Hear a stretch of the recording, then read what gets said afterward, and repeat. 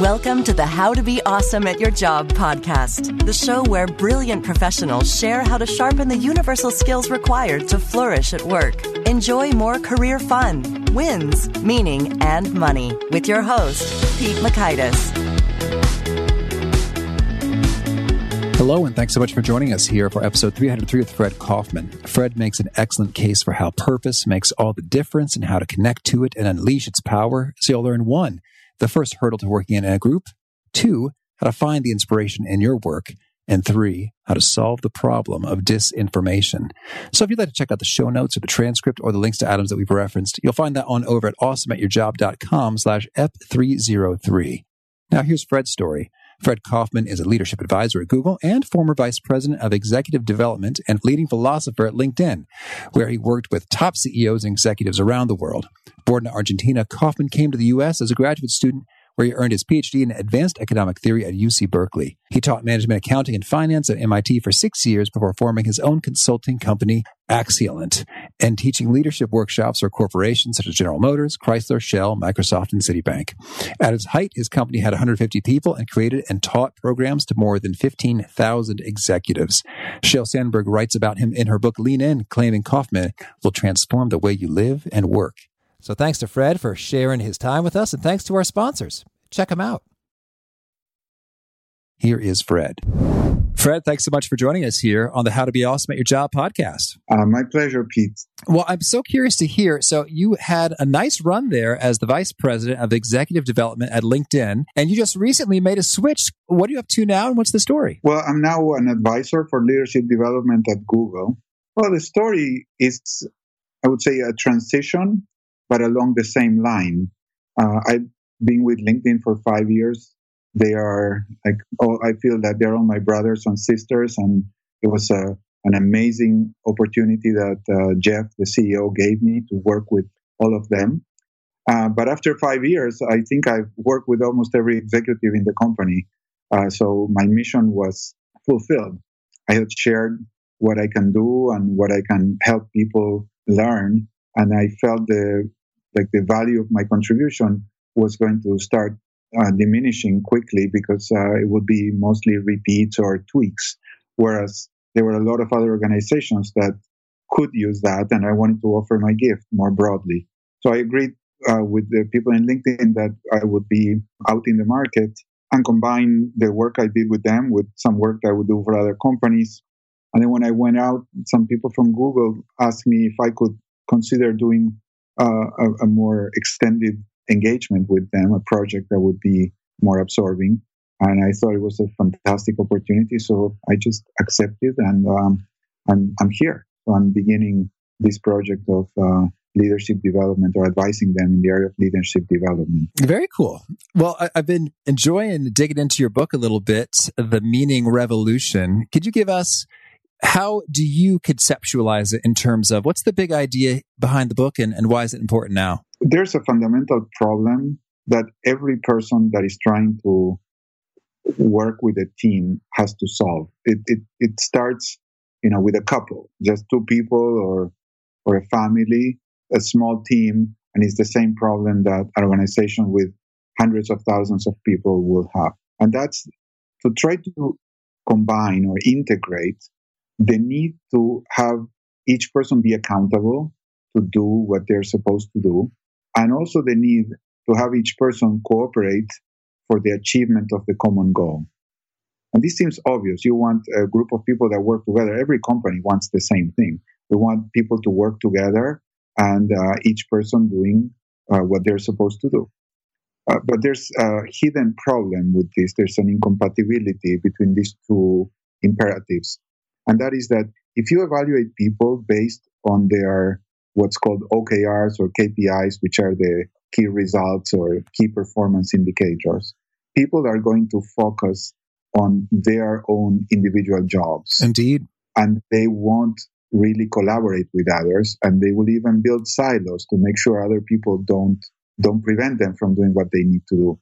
So today we live in an illusion where people think they're getting paid or that they're hired to do what they call their jobs, but they're all wrong. Every person is wrong when they say my job is accounting, or my job is sales, or my job is engineering. I think everybody's job is to help the company succeed, just like every player's job is to help the team win. But defensive player will think that his or her job is to stop goals, and the offensive player will say, my job is to score. That's not wrong, but it's not true either. The job is to help the team win. You normally do your job as a defensive player by stopping the other team from scoring. But in some instances, under some conditions, it would be better for the team if you left your position and you went forward and tried to score. For example, if you're losing 1-0 with 5 minutes to go. So it's a typical strategy that teams will send the defensive players to the offense to try to tie the game. But if a person thinks, oh, no, my job is just to defend, they will not want to go forward. And the same thing happens in a company. If you feel that your job is to reduce costs, you are going to be less interested in satisfying the customer because it could be expensive to satisfy the customer, even though the best thing for the company to achieve its mission would be to pay attention to the customer. Or if you're in customer retention, I tell the story in the book about somebody that was trying to sign off from Comcast and saying, I don't want your service. Oh. It went viral because that was a crazy conversation. It lasted like 10 minutes with the customer. Cancel the account. Cancel. Yeah, I remember that. Exactly. So that costed Comcast tens of millions of dollars in brand loss, in brand, I would say, destruction. So this was a stupid trade-off that a person made because they think, they have a performance indicator that is how many people cancel the service during your time when you're on the phone. And the less people that cancel their service, the better your performance. So of course you're going to try to convince everybody not to, and you'll even try anything to the point that you're going to upset the customers and then create a brand disaster for Comcast. Right. Well, so then that's making a lot of sense in terms of your job is broader than your job description, whether it's to prevent customers from leaving or whatnot. And so then at the same time, given that there are perhaps thousands of things that an organization needs to do in order to succeed, and you got to have some degree of division of labor and responsibility. So how do you think about that appropriate balance between folks sort of executing on their key performance indicators versus doing whatever is necessary to help the organization win? Yeah, that's what the book is about. And I'll give you a hint. It's not a balance. It's a relationship of subordination. The primary goal is to achieve the mission. And that is the superordinate imperative. That's why you're here. So if you're a soccer team, you're there to win the game. And you're not there to say, well, how do we balance winning the game with having shots or having less goals scored against? It really doesn't matter. It's better to win 7-6 than to lose 1-0. And you say, but they only scored, one goal against us. Yeah, but you lost. So it's not really a balance.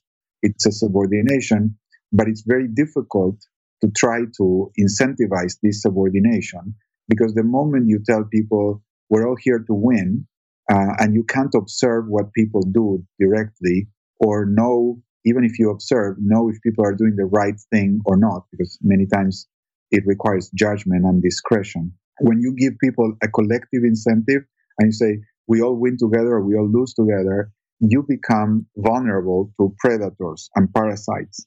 People that will come and prey upon the system because they are, like, for example, if you pay an average sales commission, like everybody sells and then you pool the money and you pay every salesperson the same. Well, all the people that are below average would love your company and they will come and work for you. And all the people that are above average are going to leave because they're going to be brought down by the average. So in a sense, average pay drives the best ones away. And if I can do a little verse, and keeps the worst one, or makes the worst ones stay. And it's a very unfortunate result in economics that if you want to encourage individual excellence, you have to evaluate people by their own individual performance. But if you evaluate people through their individual performance, you're discouraging them from contributing to the team objective. And that is, in mathematical terms, an insoluble dilemma. If you just take self-interested agents and you try to create an organization, you can't. It just doesn't work. There's no clever incentive system that would solve this problem. So the book is about understanding why that's the case, but then seeing how do you manage this problem better? What can you do? And very, I would say, surprisingly for me, and in an ironic sense, the solution of the most material, the hardest problem is soft. I would say the solution to the economical problem is really spiritual, because the way you have to integrate a team is not by payments, not by rewards and punishments, but by inspiring them. And that's where leadership, or what I call transcendent leadership, comes into play. You have to give people the opportunity to participate in a project that they feel passionate about. They're not doing it just because you pay them, but they're doing it because it makes sense, because it fulfills a deep longing they have in their lives, and it is done in a way that is ethical and makes them proud, and it also gives them the chance to connect with other people who they just crave to be in community with. Well, yeah, that sounds like a great place to be. So could you maybe help us go from a bit of a point A to point B, sort of given what is currently the case in many workplaces? What are some of the very first steps to bring it into that spiritually robust, purpose-filled, great place? Yeah. Okay. Let's just say that some of your listeners are entrepreneurs or leaders in existing companies. The first step is to find the deeper meaning of what the company does. So let's imagine that I am a doctor and I go home and I have a 7-year-old daughter that asks me, "Daddy, what do you do?" And I say, "I make money." Well, that's not very inspiring. She will say, "Oh, well, good." And I say, and if she asks me, "Why is that important?" "Oh, because I can buy nice things for you." She'd understand that, and that's okay. We have a nice house, or we can eat tasty food and so on. But it's not very, very uplifting. So if I dig deeper, what do I do? Well, I cure the sick, or I use medicine to make people well, to help them reestablish their health. But if I go deeper, it's like, well, when people are at risk and they have illnesses, or they feel terrible, or they are hurt, I help them first survive and then come back to health, and so on and so forth. If I describe that as my job, as my profession, well, I feel uplifted, I feel happy, and my daughter will be happy too, and she will be proud to tell other kids at school what her daddy does. I know it sounds a little perhaps simplistic, but if you are running an organization in the market, the people that are buying your product or service are finding some way in which that product or service makes their lives better. And it makes them sufficiently better that they are willing to part with their hard-earned cash to acquire your product or service. So don't focus, as Peter Drucker said, don't focus on the drill, because people don't really want drills. Focus on the hole. What people want is holes, and that's why they buy drills to make them. So the question would be, what is the human need, the human aspiration that your product or service is helping people to address and take care of? You need to know that, and you need to feel that in your bones, like deep inside, that you're super proud of what you do. If you're not proud, like if you're not on fire, you're not going to be able to light up the people that you want to inspire. So you need to feel it inside, and then be able to communicate and invite people to join you in that project. Don't invite people to work and say, "Okay, come and put your effort and I'm going to pay you." I mean, that of course, that's the economic deal, but the economic deal will only get you average performance. Well, this was really reminding me, Fred, of a fun chat I had. I think I was freshly hired at Bain & Company. I was chatting with my fellow consultants in between some training stuff, and somehow it just sort of came up. It's like, hey, do we do good as strategy consultants?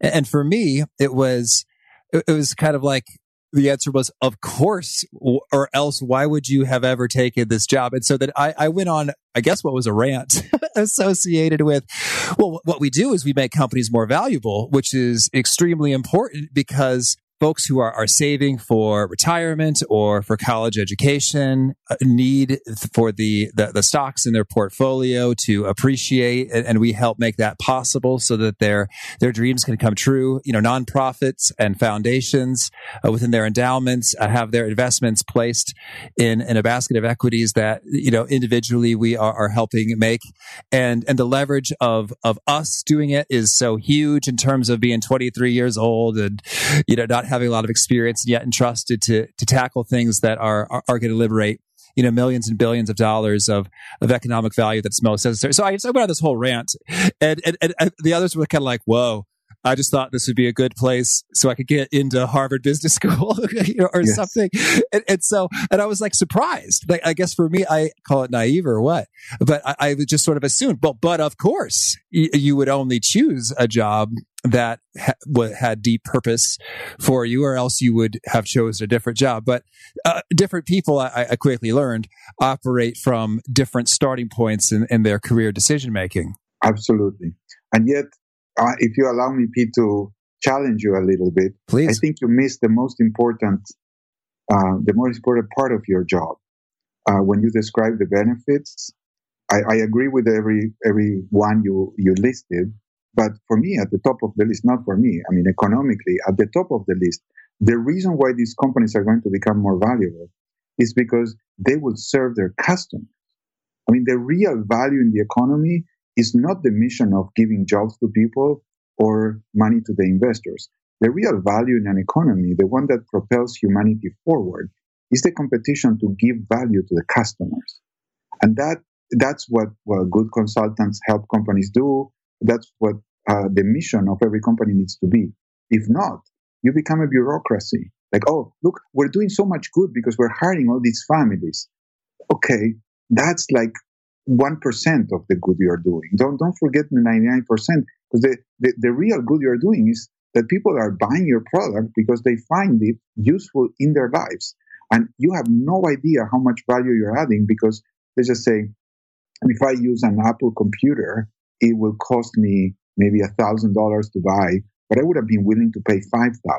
So even if Apple makes a profit of $200 or $300, I made a surplus value or a consumer profit of $4,000.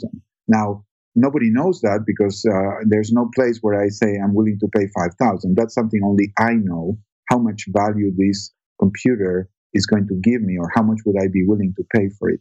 So I find it a little problematic today when people talk about social enterprises, or we're doing good, or we hire, whatever people you're hiring, and say, well, so many families eat because of us. Yes, that's true, but that's so small compared to the wealth that you're creating in terms of life richness, not necessarily measured by money. But, we at Google today is the Input-Output conference for developers, and just looking at all the developments in artificial intelligence and the assistant and all that, there's thousands of people here that are just day and night thinking nonstop, how can we make people's lives better? There was a clip of a lady that had just a difficult handicap.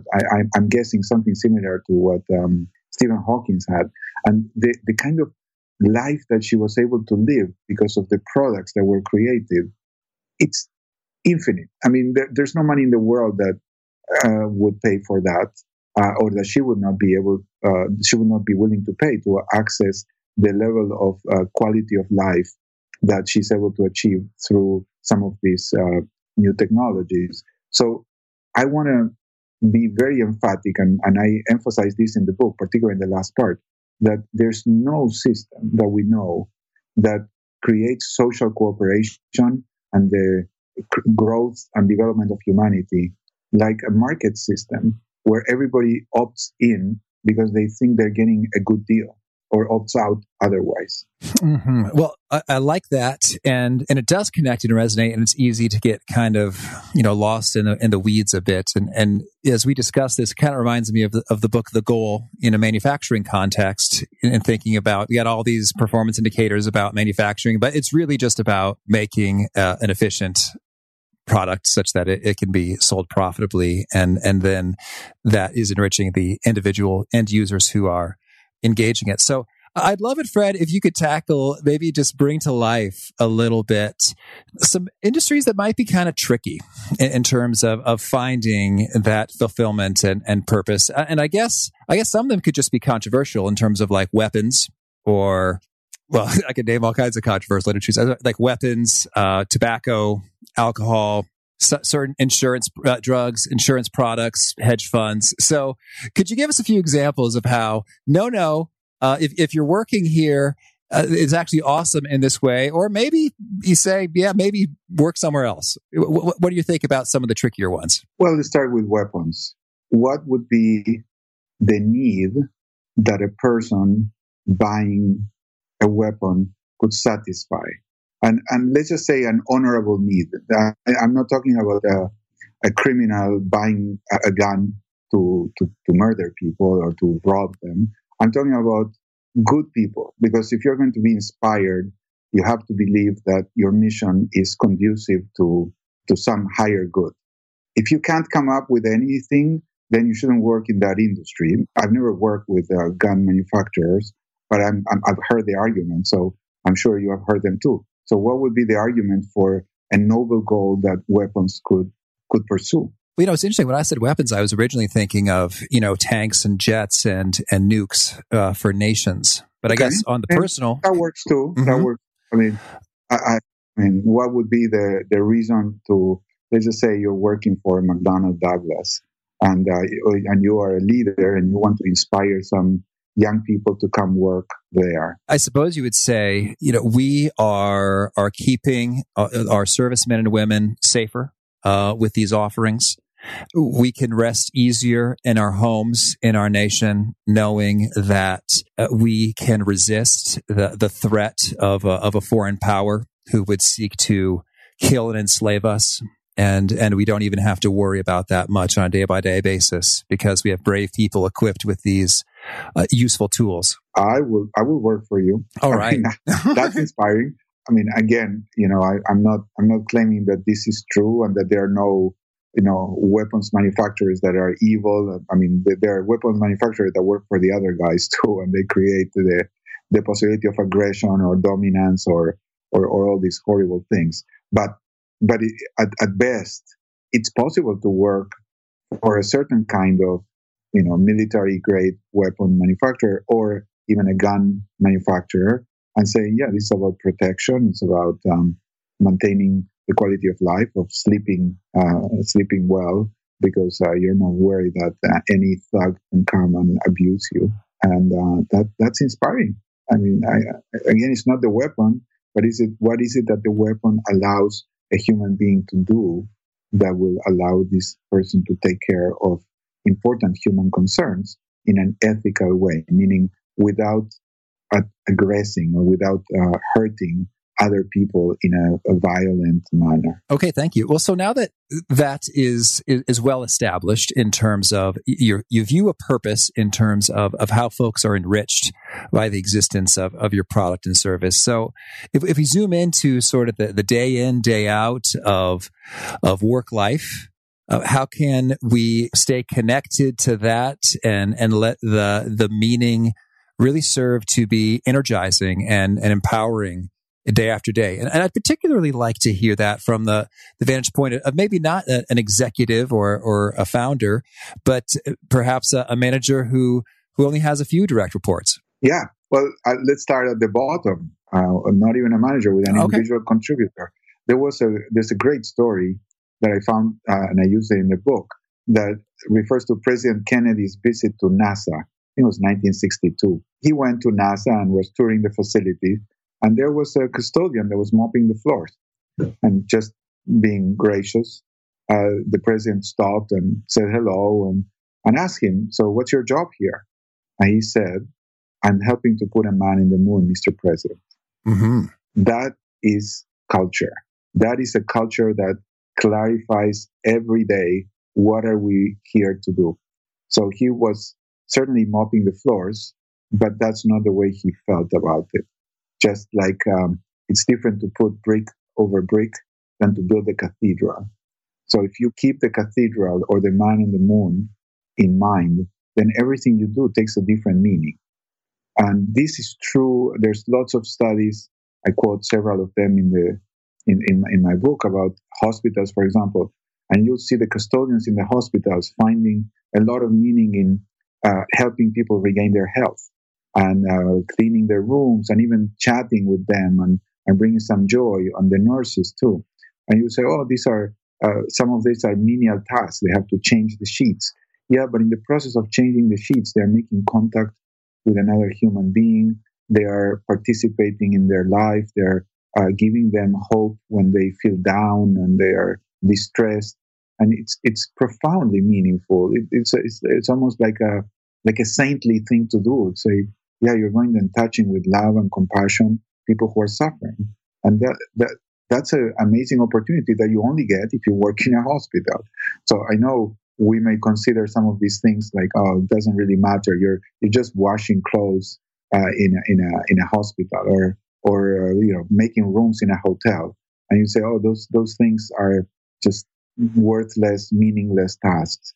But the truth is, there are people who do find a lot of meaning in that. But it's not about the task. It's always about the goal, the human concern that is being taken care of through the task.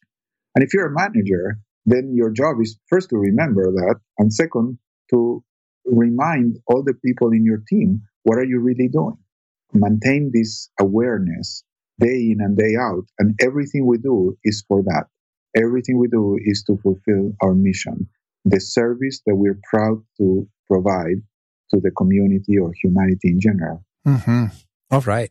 So I'm with you there. And then you also mentioned a few problems that crop up within the organization in terms of things being disorganized, with disinformation or disillusion. Do you have a couple actionable steps you recommend for hitting these pieces? Yes. You may have a clear mission and everybody could be aligned to the mission, but different people see different parts of the organization and have different opinions about what would be the best way to accomplish the mission. I call this touching the elephant. There's a great story of a king bringing 5 blind men and putting them next to an elephant and telling them to describe the shape of the elephant. And they start arguing. One of them says, oh, the elephant is like a column touching the leg. The other said, oh, no, it's like a wall touching a side. They say, no, it's like a snake touching the trunk, and so on and so forth. Now, the king at the end says to them, well, you're all right and you're all wrong. You're all right because the part you are touching is really like you described, but you're wrong because you're arrogantly extrapolating the part you touch and using it to elicit or to infer what's the shape of the elephant as a whole. And many times in organizations, we do that. People are close to some part of the organization, and they think that the whole organization is an extrapolation of the part they perceive. And the ones that see the organization are so far away, it'd be like seeing the elephant from a mile away. You can see the whole thing, but you don't have any granularity, and you don't have the details that are required to make intelligent decisions. So I call this disinformation. Different people have different information and nobody knows the whole picture with the level of granularity that's required to make intelligent decisions. So how do you solve this?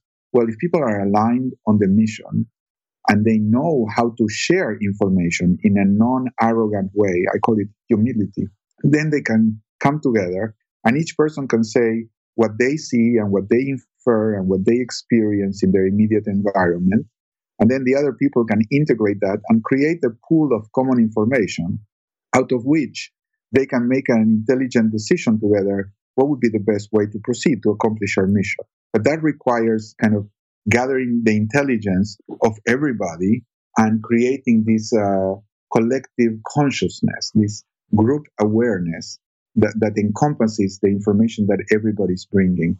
That is surprisingly difficult to do. I wrote the book. I was having some interactions with General Stanley McChrystal, who wrote the book Team of Teams.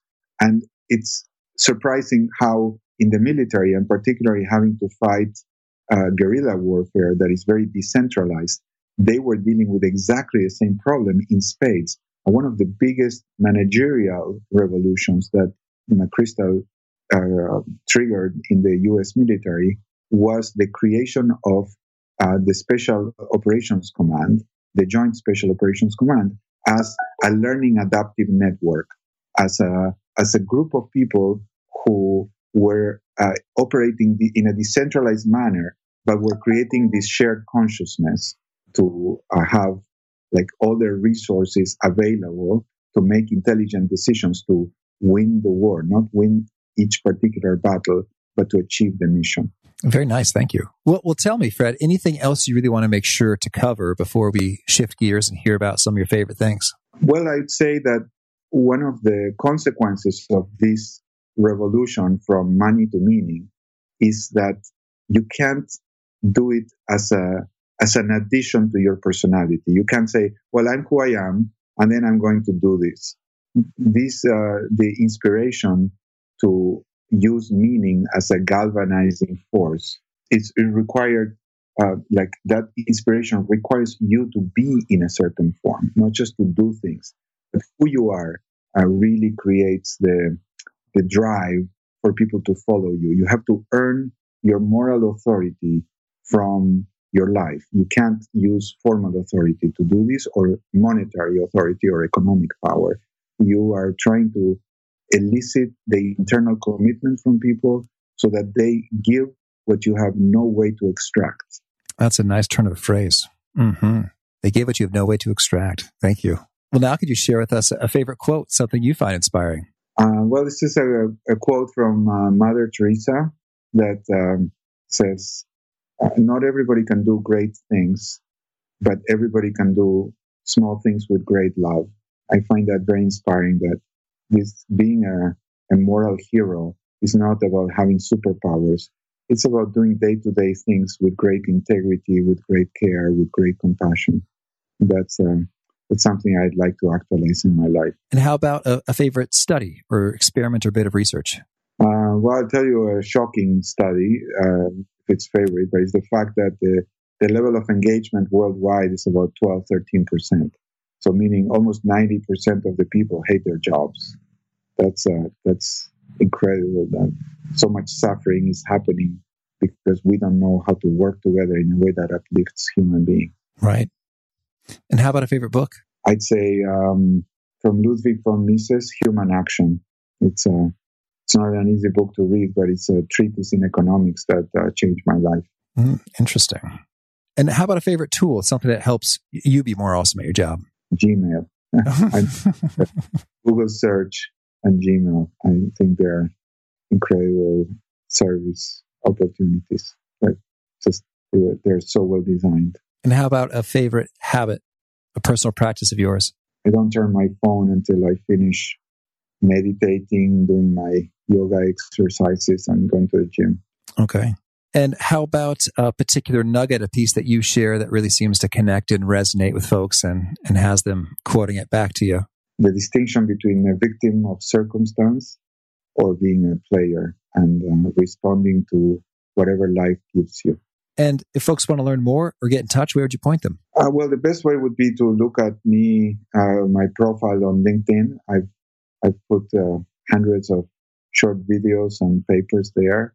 They're publicly available. There's also a website called conscious.linkedin.com. And there's also, the book at Amazon, or my previous book, Conscious Business.